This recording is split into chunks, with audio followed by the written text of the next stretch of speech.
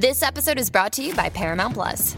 Get in, loser! Mean Girls is now streaming on Paramount Plus. Join Katie Heron as she meets the plastics in Tina Fey's new twist on the modern classic. Get ready for more of the rumors, backstabbing, and jokes you loved from the original movie with some fetch surprises. Rated PG-13. Wear pink and head to ParamountPlus.com to try it free. Survivor 46 is here, and so is On Fire, the only official Survivor podcast, and we have a twist this season. The winner of Survivor 45, Dee Valladares, will be joining us every week. We're going behind the scenes of the biggest moments, the how and the why things happen, and the strategy and analysis you can only get from someone like me, a Survivor winner. Listen to On Fire, the official Survivor podcast, wherever you get your podcast. Four Figure Discount is brought to you by our incredible supporters on Patreon, who each month enjoy our exclusive Futurama podcast, classic movie reviews, Simpsons audio commentaries, early ad-free access to all of our shows, including Speaking of the Hill, Talking Seinfeld, Going Down to South Park, The One About Friends, and more, as well as access to our exclusive Facebook community, where you get to banter with us all on a daily basis. Plus, we've just set ourselves a goal of launching a Bob's Burgers podcast once we hit 1,000 supporters. So go ahead and join the family today and get even more Four Finger Discount in your ears every week at patreon.com/fourfingerdiscount. Link is in the description of this podcast.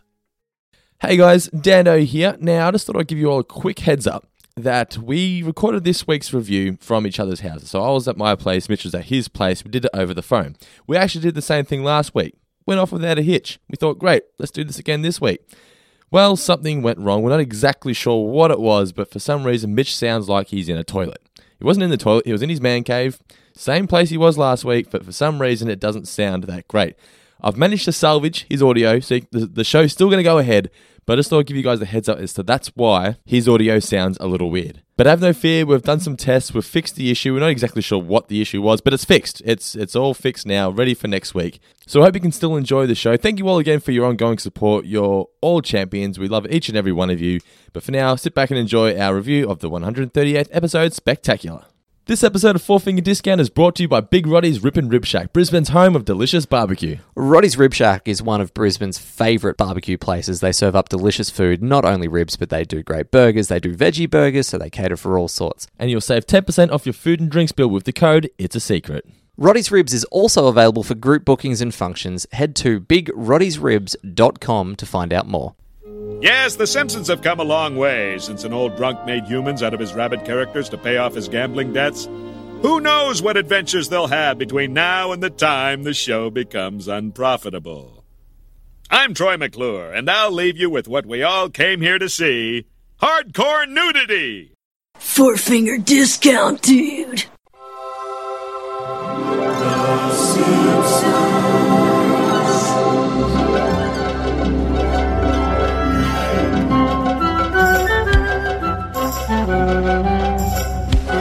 Welcome to Four Finger Discount. This week we're here to review the 138th episode, Spectacular, the episode that gave us the Richard Simmons dancing robot. I am Dando. I am Mitch.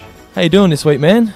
Well, I've been rocked to my very core by what's going on in Australian sport. We'll talk about that later in the episode. A couple patrons have asked if we could discuss the happenings with Australia and ball tampering, but I thought even for my standards, that is about as far removed from what we should be talking about as possible. But the people have spoken. It will be included maybe post-mailbag for anyone that wants to hear my thoughts on Australians and cheating. But I feel this is the best episode for us to get into that at the end, because it's going to need a bit of filler, because normally you're not really looking forward to the clip shows, but the difference is this clip show, it gives us more than just clips, doesn't it? It is without a doubt the best clip show of the golden year of The Simpsons. Look, they don't call it the 138th episode Spectacular for nothing, Dando. That is true. No, it is. I mean, they've always sort of come up with slightly inventive ways of doing clip shows, but this one, by far, the best. Yeah, it just gives us a bit of everything. It gives us stuff that... See, this aired in 1995, so this was before the era of DVDs and Blu-rays where you could get easy access to things like deleted scenes and whatnot. Not only that, it was virtually before the era of even VHS. Like, it wasn't very easy to get your hands. You could maybe get a couple episodes, but you weren't getting seasons, and you certainly weren't getting bonus features. And it gave us access to things like the Tracey Ullman shorts. Back then, in Australia in particular, you never got to see that kind of stuff. No, I always thought Tracey Ullman was just a myth made up for the purposes of this show. Well, she certainly wasn't, but I've noticed there was one of the Tracey Ullman shorts. I think it's like the bath time one. I feel the animation in that short is better than some of the first season. Did you notice that? I wouldn't have gone quite as far as better. Or do you mean, what are you referring to exactly? Bart underwater, or that little bit at the end where he's toweling himself off? Yeah, the clean as a whistle. I just feel they look more defined than they do in the first season.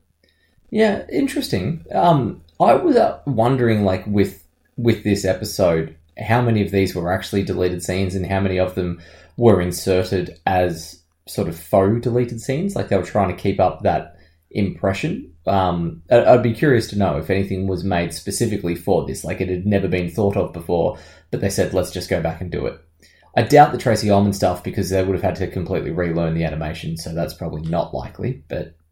Yeah, well, I actually know for a fact that every deleted scene you see in this episode is an actual deleted scene. Okay, well, there you go. There's the first fact of the week. Well, what did you learn, Mitch? You learned that they were real deleted scenes. And I just think it's so cool. They're like, although this is a clip show, there's only a slight section that actually is clips. There's the two compilations of the Homer, Stupid, and Smithers being gay. The rest of it's actually material that, when I was a kid watching this, I loved every second of it. Yeah, look, I still enjoy it now, and it amazes me how many of these things, like the deleted scenes in particular, had become inserted in my brain as actually from the show. Like the space sticks, for example, in Mother Simpson, I was so convinced that had actually happened that, you know, then I go back and rewatch this and I'm like, yeah, that's where I got that from. The most jarring one for me is the dancing Richard Simmons. When we were reviewing Burns Air, I was like, oh, wait a minute, that didn't happen. I know, it's so much better than what did. It's a shame. It's just that it runs so much longer, that scene, than the bear. But it's so goddamn good. The Terminator 2 parody is just perfect. I know, right? But it wasn't cut due to time, though. It was cut because they didn't feel it was funny. And when they showed it to test audiences, the audiences gave there was no laughter at all. That's why they cut it. But then when Bill Oakley and I'm not sure whether Josh as well, but they took it to different universities doing talks and whatnot, and the crowd would erupt in laughter when they'd show these deleted scenes, and they thought, maybe we should show this. So they slotted it into the 138th episode. This is why you can't trust a test audience. And that's why podcasting is the only way forward.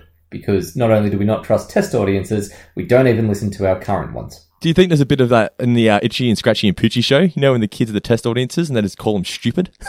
I do definitely think that's that, but that's probably not unique just to The Simpsons.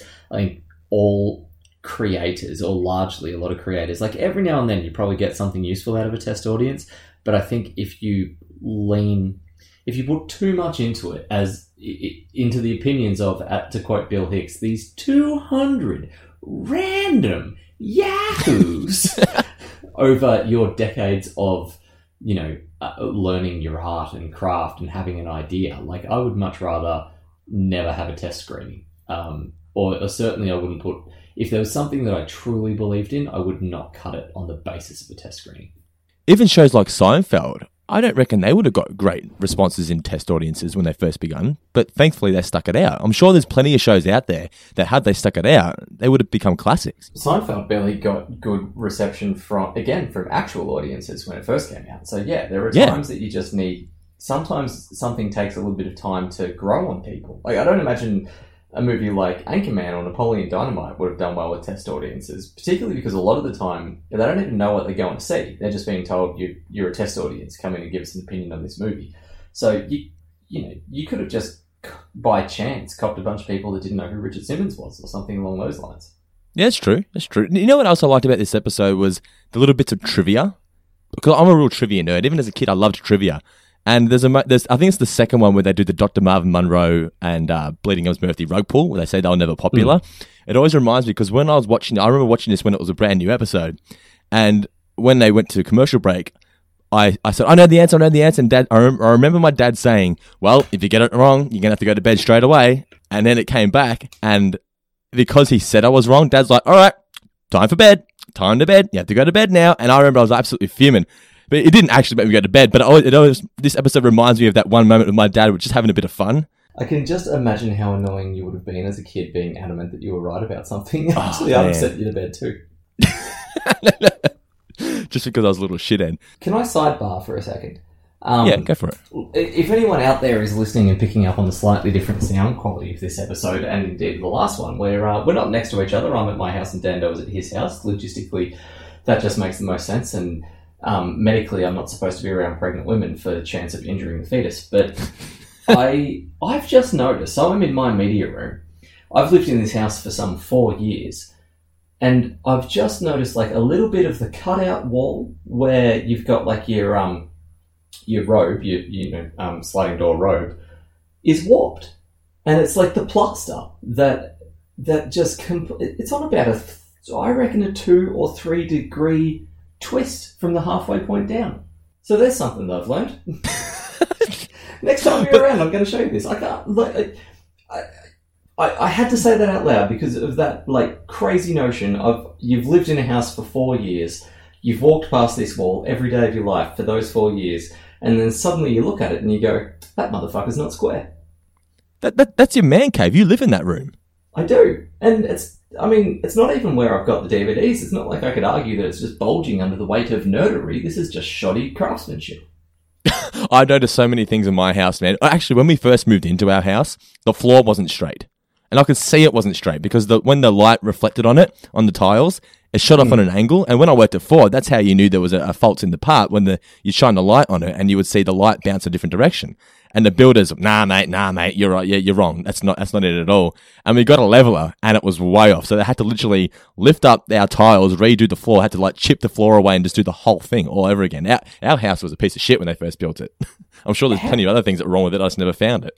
How late do you think it is to be able to sue a builder? Because that's the third thing that I've noticed. 3 months. We got 3 months. They gave us this thing that we put on the fridge, a giant magnet board, and they said, anything that you find wrong with this house, write it here, because after the 3 months is up, whether you find it or not, it's no longer our liability. So you need to find everything wrong in the first 3 months. We'll fix it for free. After that 3 months, it's on you. Well, it's just absolute shit. I haven't changed the shape of the wall. Houses just movement. They move. Does anyone out there work for the Ombudsman? Because I want to push this case. I'm sure. I'm scared to take down the cards that line the walls of my man cave. I'm sure there's cracks everywhere in his house. They're load-bearing cards. Yes, that's exactly what they are. But getting back to the 130th episode Spectacular, how amazing is it just to have a whole episode of Phil? Oh, yeah. That is the one, like, real standout memory of this is all of the stuff of Phil in the studio. And the little moments. I love the way they animate Troy McClure. It's so good. Like there's obviously the getting prodded with a broom handle when he's fallen asleep. But for me, it's the laugh. Is it off the back of, I think it's when they come out of the first Tracey Ullman sketch about bedtime, that Phil's just got this look on his face, almost like Krusty with what the hell is that, but way more subtle. And then just the ha ha ha, like the forced laugh that he comes out with. It's such a great marriage of animation and acting. It's a similar facial expression to the DNA video clip. Oh, like what does DNA stand for? Yeah. What was your favourite moment from this overall? Or what did you like the most about it? There's so many different things that go into it. It sort of lives in its own little bubble. But what did you like the most? The constant digs at what a crazy man Matt Groening is. Okay. So the like slipping in the NRA forever, just one of the many right-wing messages, like all that sort of stuff that was having a crack at the creators. And I would love to know how much of that he was aware of in the script before it went to air. I have this great image of him sitting at home eating cereal for dinner, and just because that's a better thing to spit out, and just like hearing one of those jokes and just snorting cornflakes and milk all over the room. Yeah, of laughter. He wouldn't be annoyed by it at all. Oh, yeah, laughter. Now, there was something here that I picked up on that I, as a kid, never realised. Now, who was Mr. Burns taking off when he goes crazy in Las Vegas? Who was that about again? Howard Hughes. And Howard Hughes, yeah. Simon is drawn the same way. Yeah, I never picked up on that until I watched it now. I was like, that's right. That's who they're trying to take off. And then, obviously, James L. Brooks is just a Monopoly man. Yeah, just fat with money. My favourite moment I remember as a kid, I loved the end, the hardcore nudity. I've actually got a bit of a fun fact about the hardcore nudity that I posted on our Facebook page just before we started recording this. But going back now, I've always loved the insight into showing us the clips they made for the Who Shot Mr. Burns, the endings that they tried to use to throw people off. Yeah, they play so well as a montage with just the exact same reaction from Burns every time. I know, right?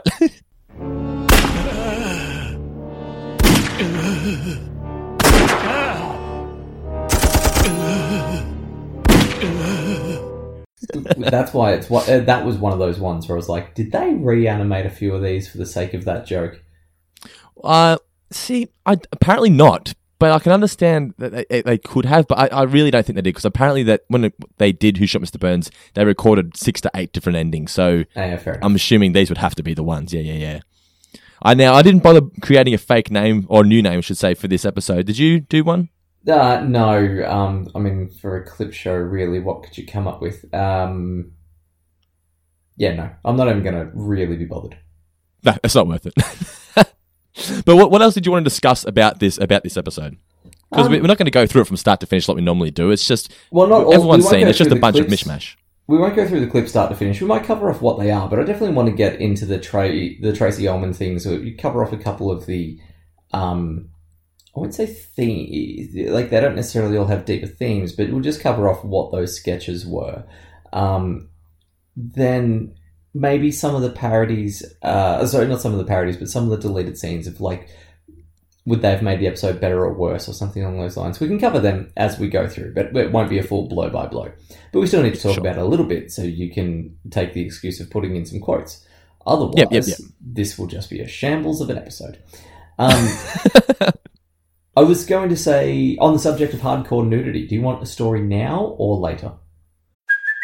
Hey, it's Kaylee Cuoco for Priceline. Ready to go to your happy place for a happy price? Well, why didn't you say so? Just download the Priceline app right now and save up to 60% on hotels. So whether it's Cousin Kevin's Kazoo Concert in Kansas City, go Kevin, or Becky's Bachelorette Bash in Bermuda, you never have to miss a trip ever again. So download the Priceline app today. Your savings are waiting.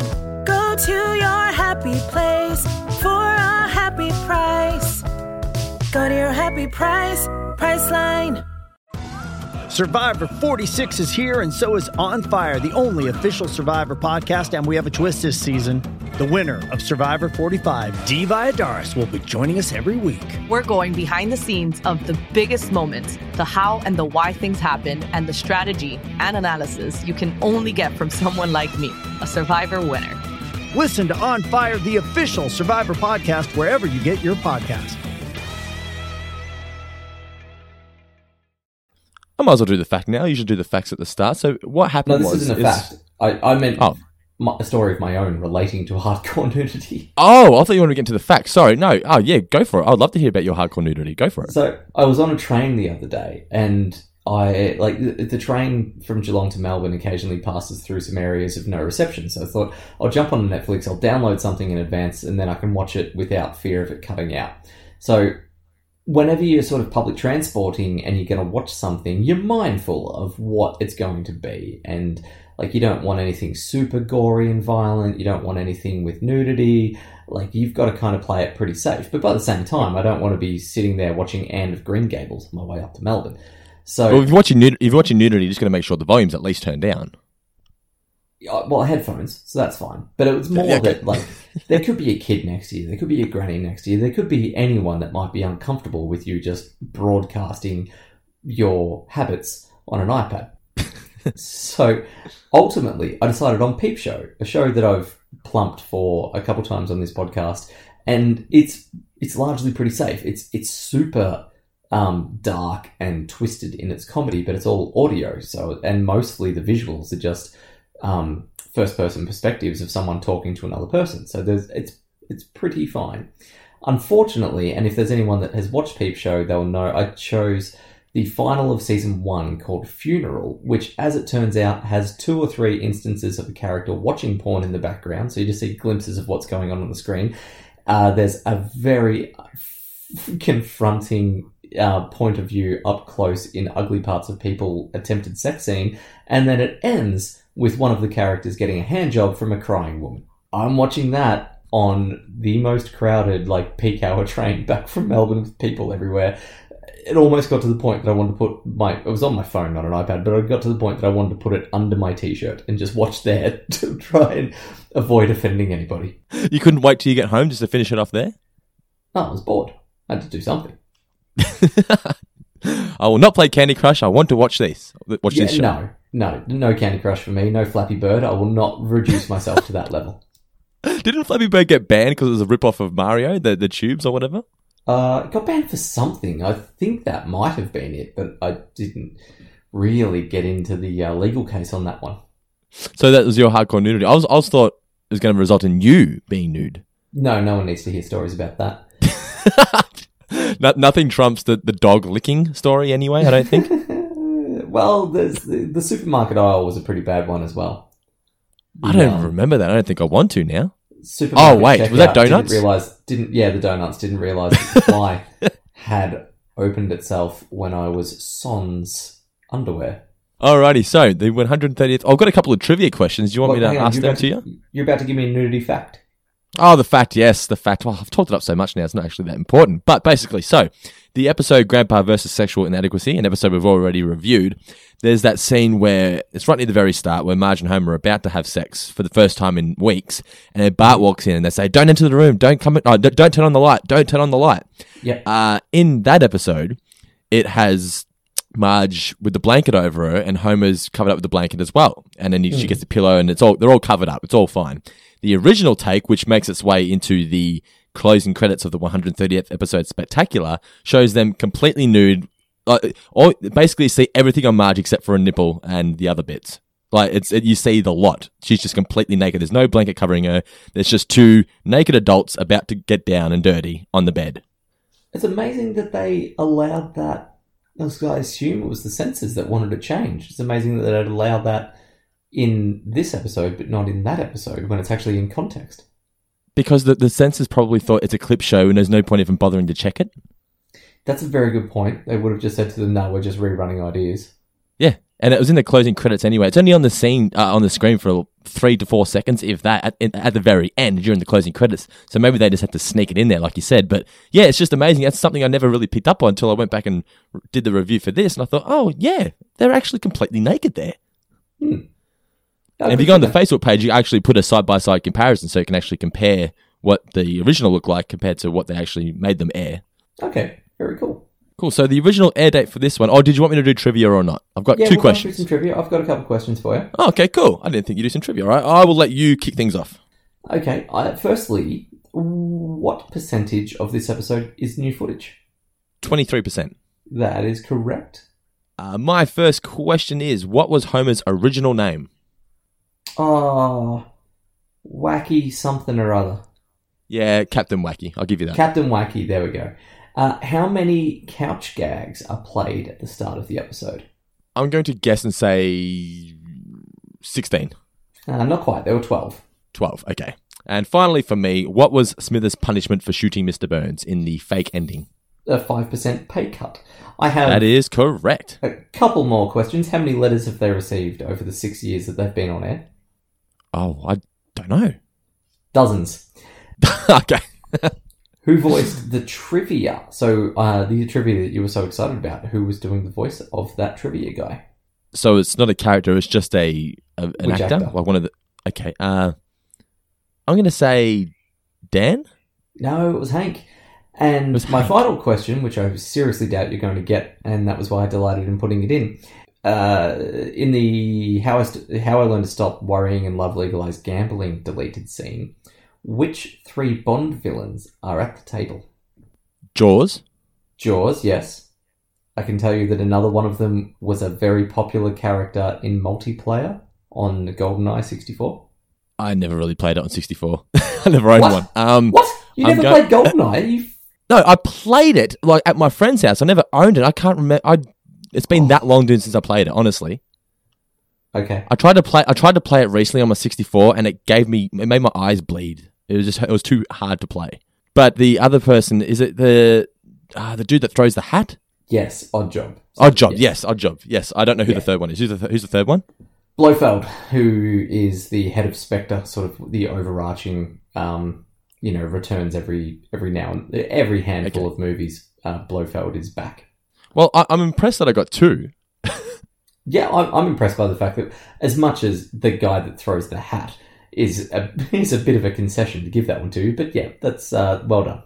The original air date for the 138th episode Spectacular was December 3rd, 1995. The chalkboard gag is I will only do this once a year. Obviously, a reference to the clip show. Do you know? I don't know whether they mentioned it before, but did you know that the people at Fox wanted them to do 4 clip shows per season originally? That was the writers themselves that wanted to do 4. They didn't like to try to, because Fox wanted X number of seasons, X number of episodes per season, and the writers thought, no, that's way too many. So they were pushing for 4 to not have to work as much. Oh, I've read that the writers were the ones that said that it'll alienate the fan base if they have 4. Maybe there was a point in time where they were trying to come up with a concession about, well, we need this many episodes, so why don't you do that many clip shows or something along those lines? But yeah, possibly. I'd heard it in commentaries that I've listened to in the past, though. It had been the writers that were pushing to try to not have to write 26 episodes or something like that a season. I was actually listening to an interview or a Q&A with Mike Scully today, and he said there was a point where they would, because someone asked, how do you come up with so many couch gags? And he said there was a point, I think it was like season 6 or 7, where they all just got together and said, all right, we're going to plan 11, and then we're just going to repeat them. Yeah, that's fair. Yeah. You mentioned Mike Scully, Dando. Can you maybe share the exciting news that we have about Mike Scully? It's pretty big, isn't it? It's pretty awesome. So I'm thinking, for a while now, I've wanted to chat to Mike Scully, because he's the guy who a lot of people give him shit and they credit him to the demise of the show, because he took over at season 9 through to about 12-ish, I'd say. Mm-hmm. And no matter who was running the show at that point, it was going to be a hard task to keep it up to the quality of which had been delivered in years prior. And I've always just wanted to hear his perspective and just hear it myself, hear it from his mouth. And I thought, how can we organise an interview with him? I tried to look up for his management and whatnot, and I thought, nah, that's not going to happen. And then I just thought, what the hey, I'll just tweet the guy and see what happens. Tweeted him, and the following morning I wake up and his message is saying, hey, yep, sure, I'd love to be on the podcast. Here's my email. Let's get this happening. And that's it. We're going to be interviewing Mike Scully in the coming weeks. How awesome is that? It's going to be very, very exciting. It'd be cool to hear his perspective on the years that he was in charge. I can't wait to hear you and him discuss Principal and the Pauper. For the fact that I'm one of the only people that will defend it? Yes. Yeah, that's it. Because so many people credit that for one of the reasons why the show, or the point when it started becoming stupid and it killed the character of Principal Skinner, where you have a completely different opinion. I'm not so much with you. I still agree that it didn't ruin the show, but I don't appreciate it as much as you appreciate that episode. So I really want to hear you guys discuss it, because I don't think I've ever heard or read an interview where the person who is interviewing Mike agrees with him. Well, if there's anything that I do love, Dando, it's taking a contrary position to something. So that will be it'll be enjoyable for me as well. It might be the whole podcast. Like he might get that excited with hearing someone praise it. That could just be the hour. I start talking. He's like, "Out of the way, you! I want to talk to Mitch." Excuse me, I've got a fan over here. He needs service. He seems like a great guy. I can't wait for that. So that'll be in the coming weeks. I'm not sure whether it was going to air in the coming weeks, but we're going to do it in the coming weeks. I thought it'd be cool just to, because we're going to be reviewing Team Homer soon, and he wrote that episode. So it'd be nice to hear his perspective on it. It would be very cool to tie in with that, yeah. Yeah, exactly. So the 130th episode Spectacular kicks off with Troy introducing the show. It's just, from the very beginning, you know it's going to be different, don't you? Well, yeah. I mean, obviously, the fact that it's Troy addressing the camera, he's on a set. Like, you actually see the Simpsons house as being a set rather than just being, their house. Like, it's actually, think about it, it's the first time the show's been self-referential enough to acknowledge the fact that it is indeed a show, that these aren't real people. I love the studio setting. It looks great. I remember as a kid when I first watched this, I was confused as to what was going on. What was going through your head when you first watched this? How old were you? Were you watching it when it was a new episode, or? No, look, I honestly don't remember. Like, I wouldn't be able to tell you the first time that I did see it. I've always remembered it as being a thing, but I don't remember sitting down to watch it. Yep. Well, the episode kicks off with, it goes straight into the Tracey Ullman shorts, and I think they play clips from a few, then they play a couple in, like, completely. I think the very first one they play fully, the Rockabye Baby one. Yeah, that one was, because all the ones that come from that are a bit shorter. So unless on the Tracey Ullman show they occasionally didn't go the whole way through. But I do like the bedtime one. Like, you see the beginnings of what's going on there. They've got, it has a big, well, not so much a beginning, middle, and end, but it's got a setup and then a tag. There's structure going on to it. It's just not like it's not just a needless sketch. And they do manage to get a bit of humanity into the characters. Homer's not an oaf at that point. He's a bit dumb, but he's not, mean. And outside of that, like, it's a very kind of relatable... it's a very relatable thing that they talk about. B, it does point out the fact that you say some really weird shit to your kid to try and get them to go to sleep. Like, whoever said don't let the bed bugs bite and thought that was a nice way to calm someone down? I actually watched the entirety, every single one of the Tracey Ullman shorts on YouTube, and this is a couple of years ago now. They're not that bad. They look terrible compared to what we're used to now, and they're quite crude. But the characters are there. They weren't quite fully fleshed out, but you can see that they're almost there. Even Grandpa and Krusty, just in a much cruder format. A few people have those as tattoos. That's a very funny visual joke. Yeah, great. I also really enjoyed the fact that Bart in the Sunday Bath sketch, I like that Bart was doing a Jacques Cousteau impression. It was very cool. Yeah. Like, the fact that, Bart would even know who Jacques Cousteau is. But it's always really fun to watch. For me, anyway, I get really impressed whenever a voice actor is good enough to do their character impersonating another character, but still keeping elements of their normal character's voice in there. It's very, very skillful and deft. Yeah, it's fantastic. And the thing about that scene too is that's what it's like when you're a kid and you're in the bath. You just create this own world for yourself. Yeah, definitely. I'm trying to think of the last time that I had a bath. I hate baths. I just don't do baths anymore. Nicola loves a bath. Not me. Just not me. Not at all. What's Kramer's way of summarising a bath? Sitting there in a tepid pool of your own filth. Exactly. That's what I say to Nicola. I said, you're lying in you've cleaned yourself with this water, now you're laying in it. Yeah. I tell you, like, I did have a bath recently as a remedial sort of thing. Like, it was after I was playing cricket finals are back-to-back Saturday, Sunday, and I'm getting a bit older, so I needed to just sort of come home and soak in warm water for a little bit to soothe the muscles. And I did feel a hell of a lot better when I woke up the next day as compared to how I normally do. So, I mean, there's something to baths, but I certainly couldn't go in there just to be clean. Plus, and, sorry for the disturbing visual of this, but as a man, I've always felt it is uncomfortable that your penis floats in water and you have no control over which direction it goes in. And it's not good. And if it's not a bubble bath, there's no avoiding it. It's just there, looking at you, judging you. And when you're in water, the last thing you want is it floating to the top. Exactly, because it gets a little cool. Exactly right. If you haven't got the bath filled up all the way, it's like a little periscope in Antarctica. Like, it's just... Yes. Never, ever use any face wash that's in a man's house, because if that man has had a bath, that face wash has been used to hide his shame. Remember when you were a kid too, when you pull the plug and it makes that sound? You have to leave before that sound starts. Terrifying, that sound. Like, that was going to suck my toes into the sink. Into the drain. I was going to disappear forever. You were going to disappear into the sewers with Pennywise. Yeah, I hear that sound and I picture Michael Jordan getting sucked into the 16th hole. What'd you do? Could you not point I love me, Bill please? Murray in that.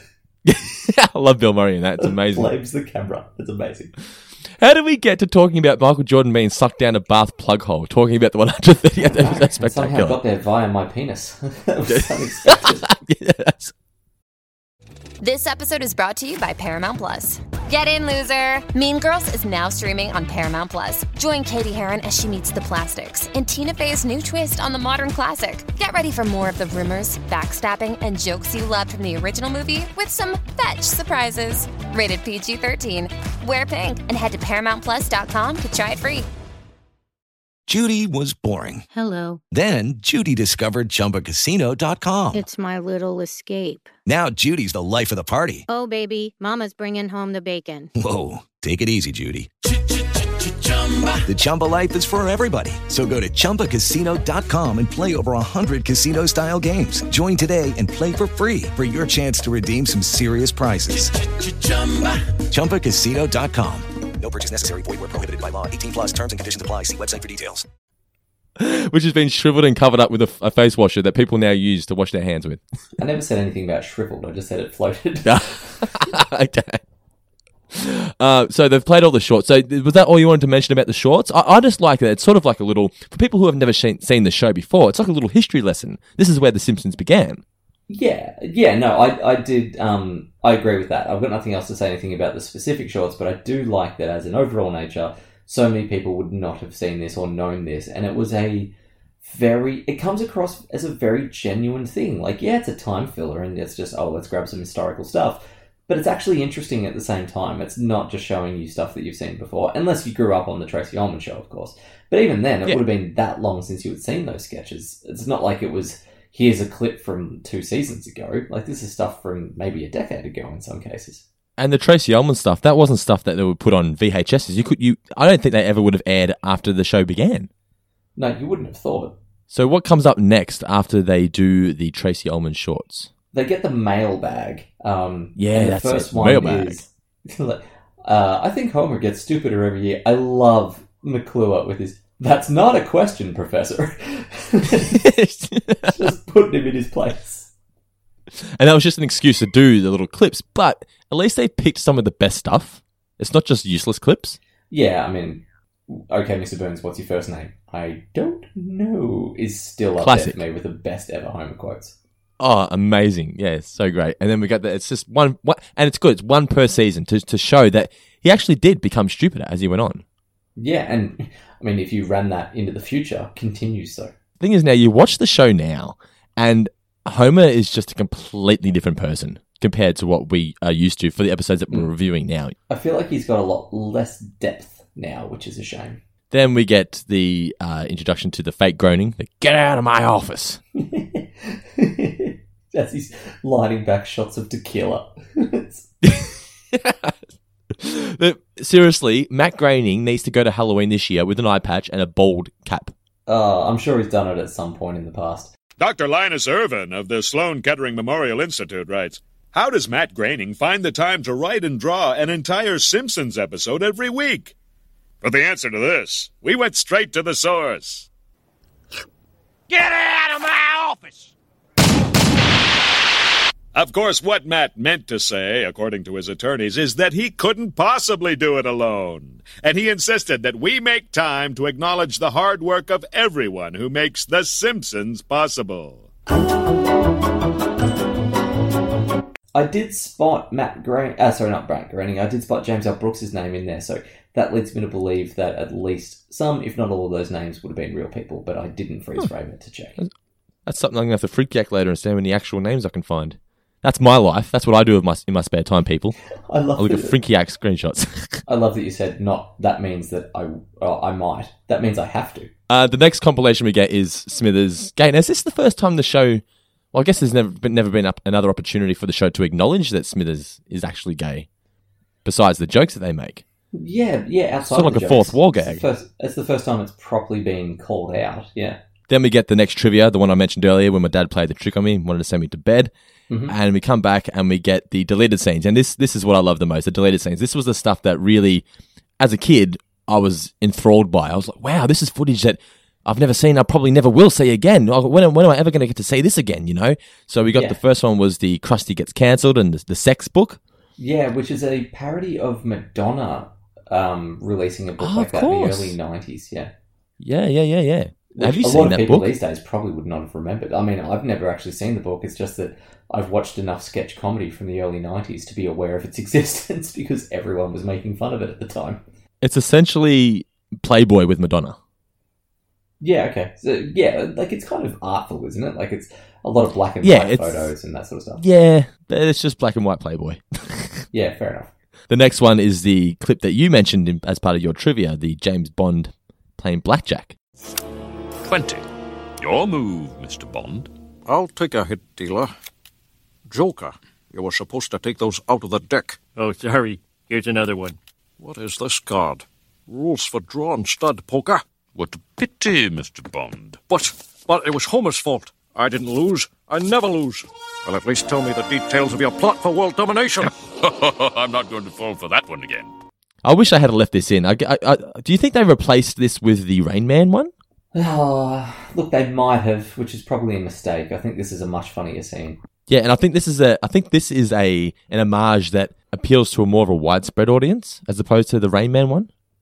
Yeah, probably. And I mean, a longer audience. I mean, Bond first Bond first came out in 1962, so yeah, you would have had 30-something years by that point of fans of different ages of that film, as opposed to Rain Man, which probably didn't have as broad an age appeal because it had only come out, 88, and didn't, it wasn't franchised or anything like that, so it's not like it was finding a new audience every year.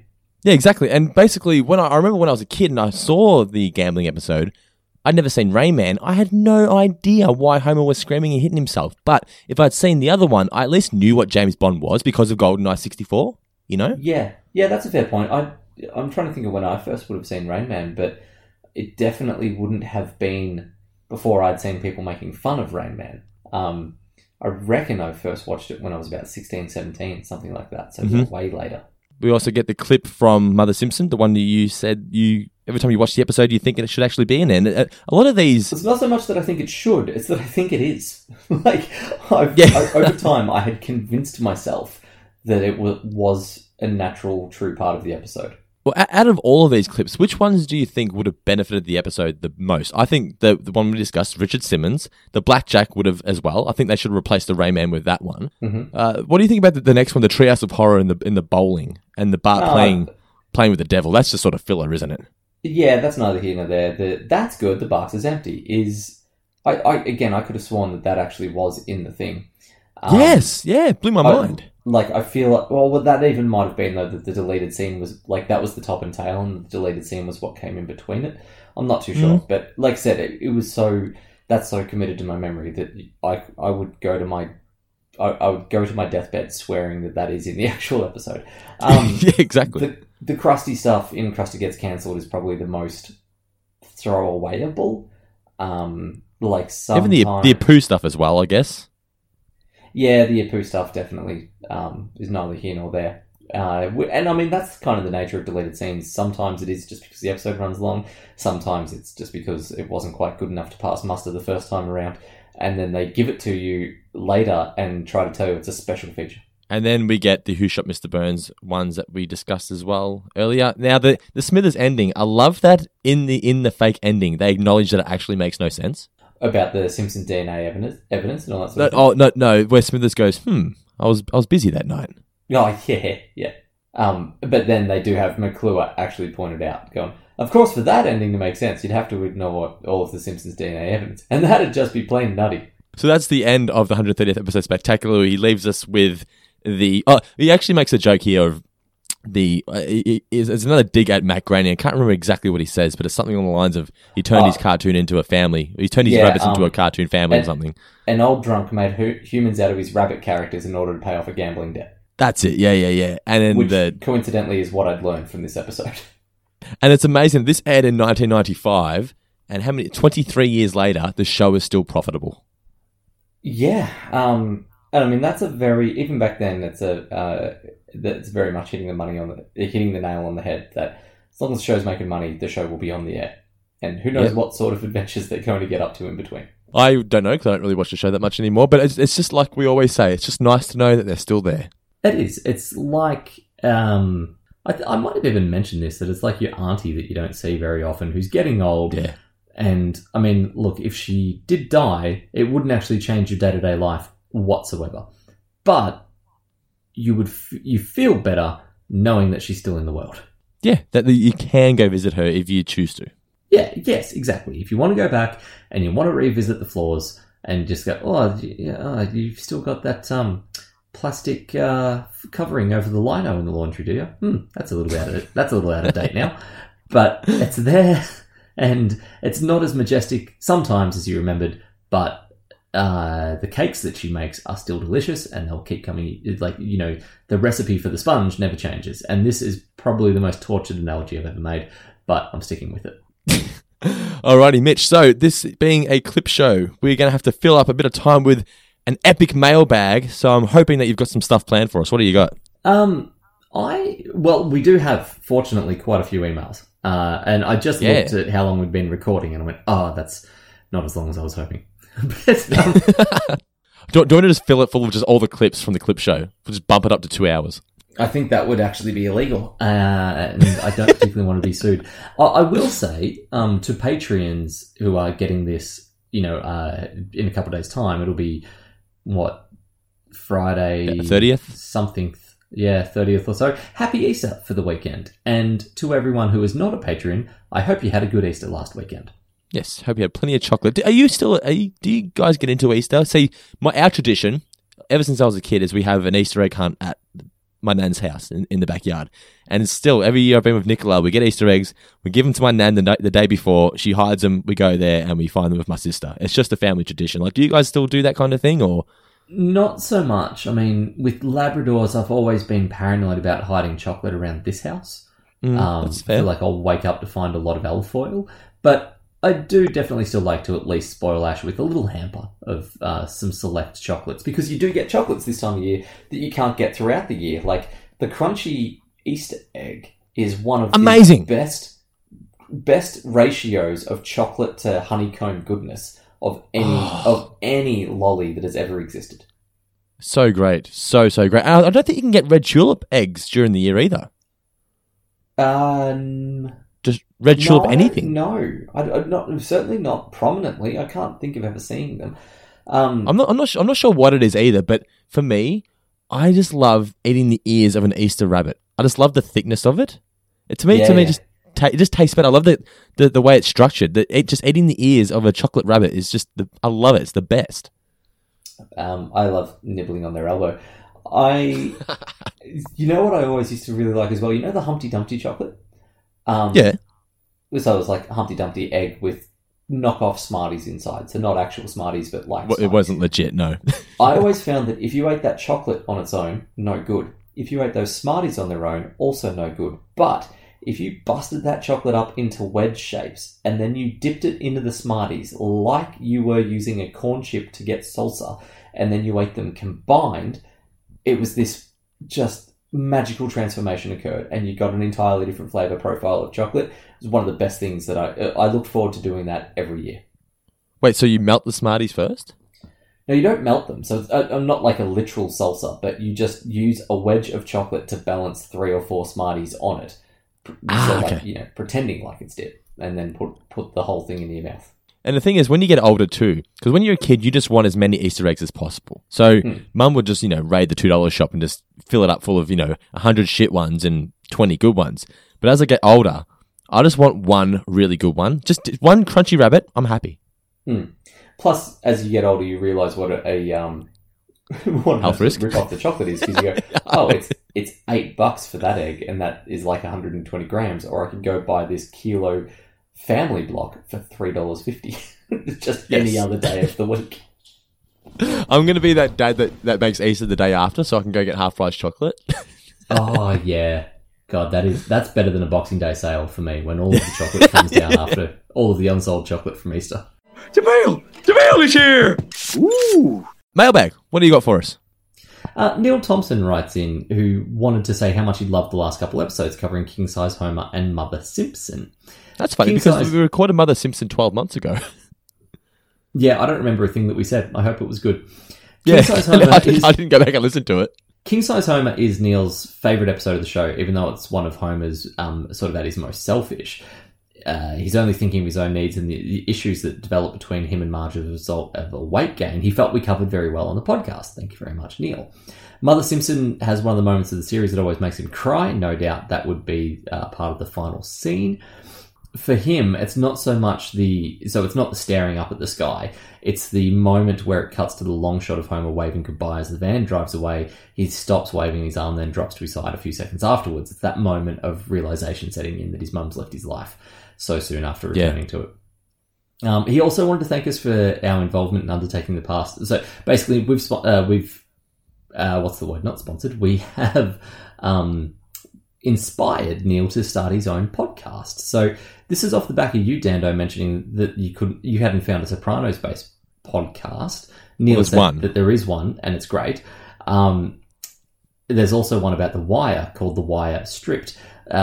He started thinking about HBO shows that haven't been covered. So he's going to launch Inside Oz, a review podcast, reviewing the prison drama Oz. So the direct influences that it's had on the likes of The Sopranos, The Wire, Boardwalk Empire, etc. So, for anyone listening, that is on Twitter and Instagram at the moment, at Inside Oz Podcast. Oz was a TV show that meant I could never look at J.K. Simmons the same ever again. Like, for me, I grew up on J.K. Simmons being J. Jonah Jameson from the Sam Raimi Spider-Man films and Juno's dad. And then all of a sudden, he's tattooing a swastika onto an accountant's ass and very clearly making you aware of the fact that he is top dog. What about Elliot from SVU? Just getting it all out. I've never really watched SVU. I'm not a big Law and Order guy. Really? I just like he's literally one of the main actors of SVU. He's one of the originals. There was two people, but basically just Ice-T and these two. And he... Elliot. Yeah, okay. I know the guy now. Apparently he gets it all out. He's got a real face about him. Yeah. And, I've said this on the podcast. We saw him in New York. You met Alec Baldwin. I met Elliot. Okay. That's pretty cool. There's a really good meme, I think, of someone... let me try to find this. It's a meme about SVU. So basically someone's made a cartoon that's like the step-by-step guide to SVU. Okay, so the cartoon is, on the next episode of Law & Order Special Victims Unit, a body is discovered. And it's just two people talking. So I had to take an extra shift at the diner. Oh no, that girl's just been raped and murdered. At least one detective takes it personally. I'm the product of rape. And then, so like, that's the woman. And then Elliot, I have daughters! A new threat is discovered. The victim met people on her computer. I have a computer! The detectives discuss both sides of the issue. I like the internet. I hate the internet. Ice-T earns his paycheck. You guys need anything? Nope. Okay. Executive producer, Dick Wolf. So what I love, it's brain dead television, but it's enjoyable. Yeah, what I love is that there's then a photo of the actor that plays Elliot Stabler holding that exact cartoon framed, like it's his pride and joy. That's amazing. He seems like a great dude. Did we get any stories from people with shitty air flights after my debacle from last week? We did. Let's dive into this one. Anthony Mazza, who is a Patreon, so he gets priority. Mitch and Dando. Thankfully, I've never had to deal with an experience like Dando's recent journey home from New Zealand. Easily my most bizarre in-flight experience was stumbling up to the toilet, and upon seeing no one around, the vacant sign flashing opened the door. In my I haven't slept properly for 24 hours haze, I didn't fully register what was in front of me. It took several seconds to realise that I'd walked in on an old lady sitting on the toilet. My stomach drops and I just back away and slowly close the door, all whilst this old lady hasn't reacted to the door or the disbelief on his face, ran the hell away and refused to use the toilet for the rest of the flight. I didn't see her again and I remain convinced that she was sleeping with her eyes open on the toilet. Looking straight at him. Yeah. I thought you were like push the flush button. How scary is the toilet on a plane, man? Oh, that sound it makes? It's like a bath plug. It'll rip out an intestine. As a bonus, across 6 trips overseas, Anthony has clocked up 5 travel insurance claims due to delayed or cancelled flights. So his horrendous luck means that he knows so much about travel insurance policies that he's the go-to person for any pre-travel questions that his friends might have. All I'll say is that if you're at the airport and you're catching a plane somewhere and you hear the PA system, like Anthony Mazza, such and such to the check-in, just double check if he's on your flight manifesto, and if so, maybe look at rebooking. Catherine Ashworth has also written in about the cabin crew forgetting to give us our meals, and later in the same journey but a different flight hitting turbulence and her boyfriend laughing at her shriek of surprise. We did everything to get food. Unfortunately, what they got was a kid's meal of cheesy pasta, the smell of which made her gag. Oh, I don't want to even think about the smell. Ugh. Needless to say, when they eventually landed, she wasn't in the best mood, and then was chosen for a bag scan at customs. That's always good. It's nice to be stopped by security when you're in a really shitty mood.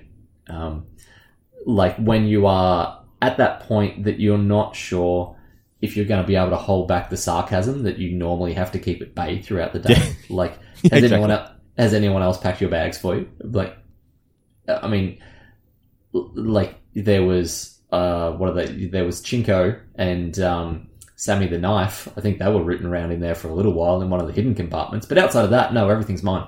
Well, I actually made the mistake of doing that in New Zealand. So Nicola actually packed my bag for me, right? So we're checking the bags in. Nicola's with me.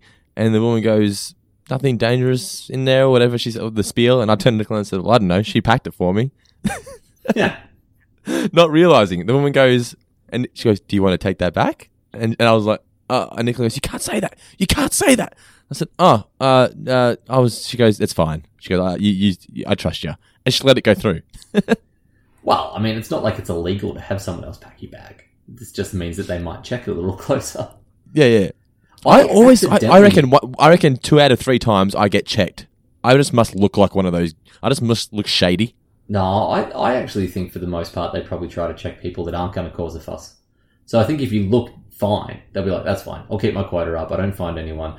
I mean, it's only the plane getting blown up. I'm safe back here. So, I once accidentally tried to take a screwdriver onto a plane. That was awkward to explain away. My mum tried to take a pair of scissors once. Yeah, it's just like, because I'm a guy and when it's travel on, this is probably the same thing with you with the scissors. You just grab whatever bag you happen to have used the last time you needed a bag. And you never check pockets. You just like, I'll just throw shit on top. That's all I need. That doesn't weigh more than 7 kilos. I'm away. And then, you get to the airport and then it's like, oh shit, all of this incriminating stuff. I remember saying, Mum, why do you have scissors in your handbag? Like, well, why are they even there? There's no answer for that. Because I just like to carry scissors around in case I need scissors. She probably saw a child running with them and had to confiscate them. Jeremy Sabo writes in with some funny teacher names. Hey, Mitch and Dando, it was lovely to meet the man who almost single-handedly keeps the podcast running when he visited Big Roddy's last month. So you met Jeremy. So this is Henry's brother. Gotcha. Oh, so okay. that would be a reference because he said, who edits the podcast? And I said, I edit the podcast. And he says, who runs the Facebook? And I said, I do the Facebook most of the time. He goes, who does the Twitter? I said, Mitch does the Twitter. And he goes, who does the website? I said, I do the website. I said, but it's a case of just, I prefer to just do it. I just like to do it. Yeah, and no, well, look, I'll admit you're better at that stuff than I am. But who makes the show entertaining? I do that. I've been watching the podcast. Sorry, well, he says watching, but I assume he means listening to the podcast at his desk while he's going through a bunch of filing. He said that he's loving the fact that this has sort of become like a time capsule. So his personal favourite moment was listening to us. I don't know which episode this would have been, but he was listening to an episode where we were raving about how great Kevin Spacey was at the height of his sexual scandal. So oh, wow. That's I must do that myself. Go back at some point and re-listen to some things I've said. Anyway, he's had 2 memorable teachers during his many years of study with hilarious names. The first was a high school history teacher, first name Robert, last name McRoberts. Robert McRoberts. Oh, Robert McRobert, like Donald McDonald. Yeah, like Donald McDonald. Presumably went on to have a career as the captain of Bodie McBoatface. Didn't Donald McDonald once coach the Hawthorn football team? Well, coach or play? Certainly there was a player named Donald McDonald. I thought they had like a temporary coach called Donald McDonald for a brief period in the 90s. Actually, you might be right. That might have been after the merger or somewhere around that. Or did Donald McDonald precede Peter Schwab? I reckon he was like an interim coach. A coach got sacked and Donald McDonald stepped in. Yeah. He was the John Barker kind of ordeal. Yeah. The second was a professor, surname Bigwood, first name Richard. So that's a name I'd want. Yeah, if he wasn't a professor, what would he be? If his name is Dick Bigwood. Dick Bigwood. I reckon... strongman? World's Strongest Man competition? Yeah, strongman's obviously like a wood chipper competition. Dick Bigwood. A wood chipper. So when you go to Geelong show and you got the professional wood chippers? Yeah. I mean, they call themselves professional wood chippers, but... There actually is professional wood chipping competitions. They used to air them on Foxtel. Do they get paid? They'd have to. If it's world championships, they have to be getting something. Otherwise, why would you do it? Well, just for the love of the game, mate. Too much respect for the wood. The love of the game. Jason Pelton, we'll move on, writes in. Dando Mitch, long-time listener, first-time emailer. He was at work, and while listening to our podcast, one of the regulars came in and went, "Hi, everybody." And I said, "Hi, Dr. Nick." He turned and laughed and made my day. Look, small moments, but we do like it when The Simpsons can... It's that he made my day bit that I love. Like, it doesn't need to be something big to really touch someone, or like to just put a smile on your face and go, yeah, that guy gets it. Yeah. Jason has also realised, through listening to our podcast, has rediscovered one of his favourite Australian TV shows, Round the Twist, and he's writing from Ontario, Canada. So I'm not sure if Jason's an expat or if Round the Twist just made it overseas, but good to know that was Round the Twist filmed in Lorne or somewhere similar? It was filmed in Anglesey, at the lighthouse. Anglesey. I was going to say... Apollo Bay. Okay, somewhere along the Great Ocean Road. Yep. Thomas Stocks writes in with a scheme. Quite a recent listener, but I finally caught up just in time because he has a scheme to report. When he was a poor student in the UK, he used to get the train back to my home city quite often. Most stations in the UK have ticket barriers that require to present a ticket to open the gate on entrance and exit. However, my home city does not. Due to my laziness, I hadn't bothered updating my bank account to a standard current account, whatever that might mean over in the UK. So he still had the child's sort of electronic card rather than a normal chip and PIN card. Oh, okay. So basically he had one of the cards that only works for FPOS, not like PayWave and that sort of thing. One day he was running late and didn't have time to buy a ticket at the station. As it turns out, you can't use the particular type of card that he has to buy tickets on trains. It looks like it's going through and then the machine's going to give an error. Then the guard will say, there's something wrong with the machine. You'll have to buy a ticket when you get off the train. So that's how I found out how to get half-price travel between my uni city and home. Sometimes it would be totally free, as my uni city would only have people checking tickets on the exit about 90% of the time. I justified it 3 different ways. 1, I was a poor student, I had a legitimate payment method and would always be willing to pay if they take my card, and train prices in the UK are insane. Tom, I'm with you, and I've, outside of those 3 justification reasons, I've always gone with the train was running anyway. Whether I give you my $9 or not, the train was still going to get there. It's not like we had to stop off for petrol and I'm chipping in. Have you ever actually been caught for evading? Have I ever been caught for fare evading? No. I've been caught once, purely by accident. It was when Mikey was still a rather fresh sort of system. And at North Geelong train station down the road from here, there was no machine for Mikey's back then. You had to top up your card at the desk. And I got there after it all closed down. It was all closed. So I had no way of topping up my Mikey card. So I got on the train and I said to the guy, I need to buy the ticket to get to Melbourne. This is going back probably 2009-ish. We're going to a concert at Festival Hall, and he was having none of it.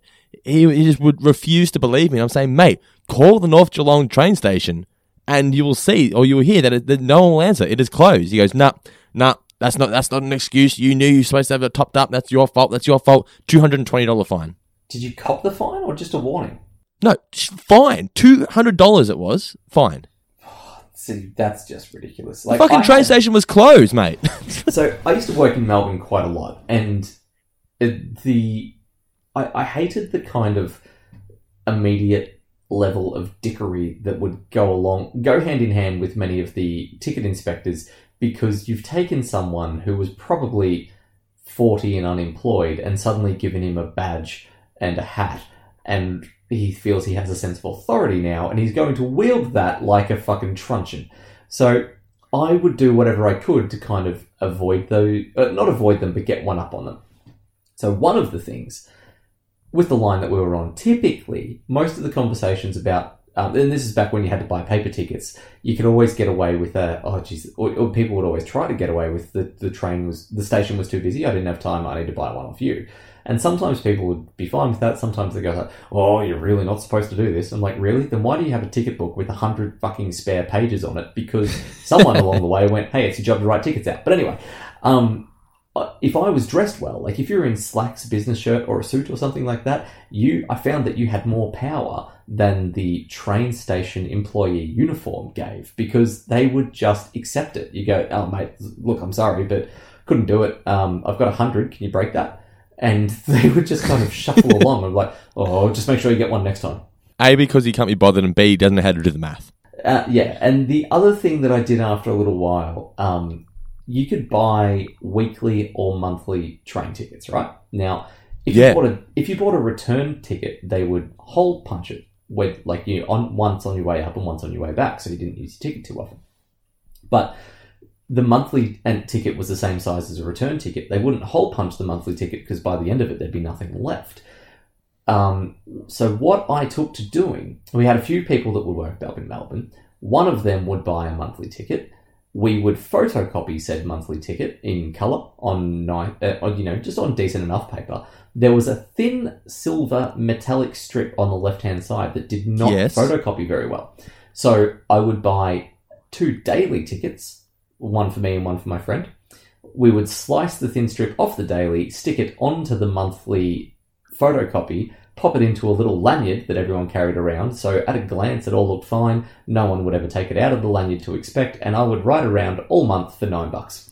This show's just become the weekly Mitch scam fucking show. It actually does amaze me when I start thinking about it out loud, how many things I've done. But yeah. You're like the dude from Catch Me If You Can. It was a victimless crime. One day I even took it a step further where I was like, hang on, fuck this. Why would I pay $9 for my full fare on peak, one-way trip when I could get an off-peak trip on a Sunday because I'm going to the football anyway, and that'll only cost me $5.60. Genius. Criminal, but genius. Hopefully no one from Beeline or the police force is paying any attention. Well, guess what we're reviewing it next week? I'm really looking forward to this one. I've forgotten. I did look, but I don't remember. It's the episode that gave us our name. It's Marge Be Not Proud. Ah, yes. Excellent. Great. Cracking episode. The best Christmas episode, in my opinion, of The Simpsons. Cannot wait to review that one. But for now, Mitch, do you have any final words for the listeners? No, but I do have a final image. And that is the hardcore nudity of me with my penis floating in a bath. Enjoy that. Shh.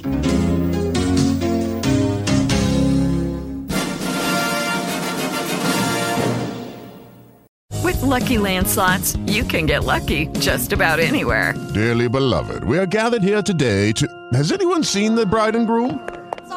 Sorry, we're here. We were getting lucky in the limo and we lost track of time. No, Lucky Land Casino, with cash prizes that add up quicker than a guest registry. In that case, I pronounce you lucky. Play for free at LuckyLandSlots.com. Daily bonuses are waiting. No purchase necessary. Void where prohibited by law. 18+. Terms and conditions apply. See website for details. Hello, it is Ryan, and I was on a flight the other day playing one of my favorite social spin slot games on ChumbaCasino.com. I looked over at the person sitting next to me, and you know what they were doing? They were also playing Chumba Casino. Coincidence? I think not. Everybody's loving having fun with it. Chumba Casino is home to hundreds of casino-style games that you can play for free anytime, anywhere, even at 30,000 feet. So sign up now at ChumbaCasino.com to claim your free welcome bonus. That's ChumbaCasino.com and live the Chumba life. No purchase necessary. VGW. Void where prohibited by law. See terms and conditions. 18+.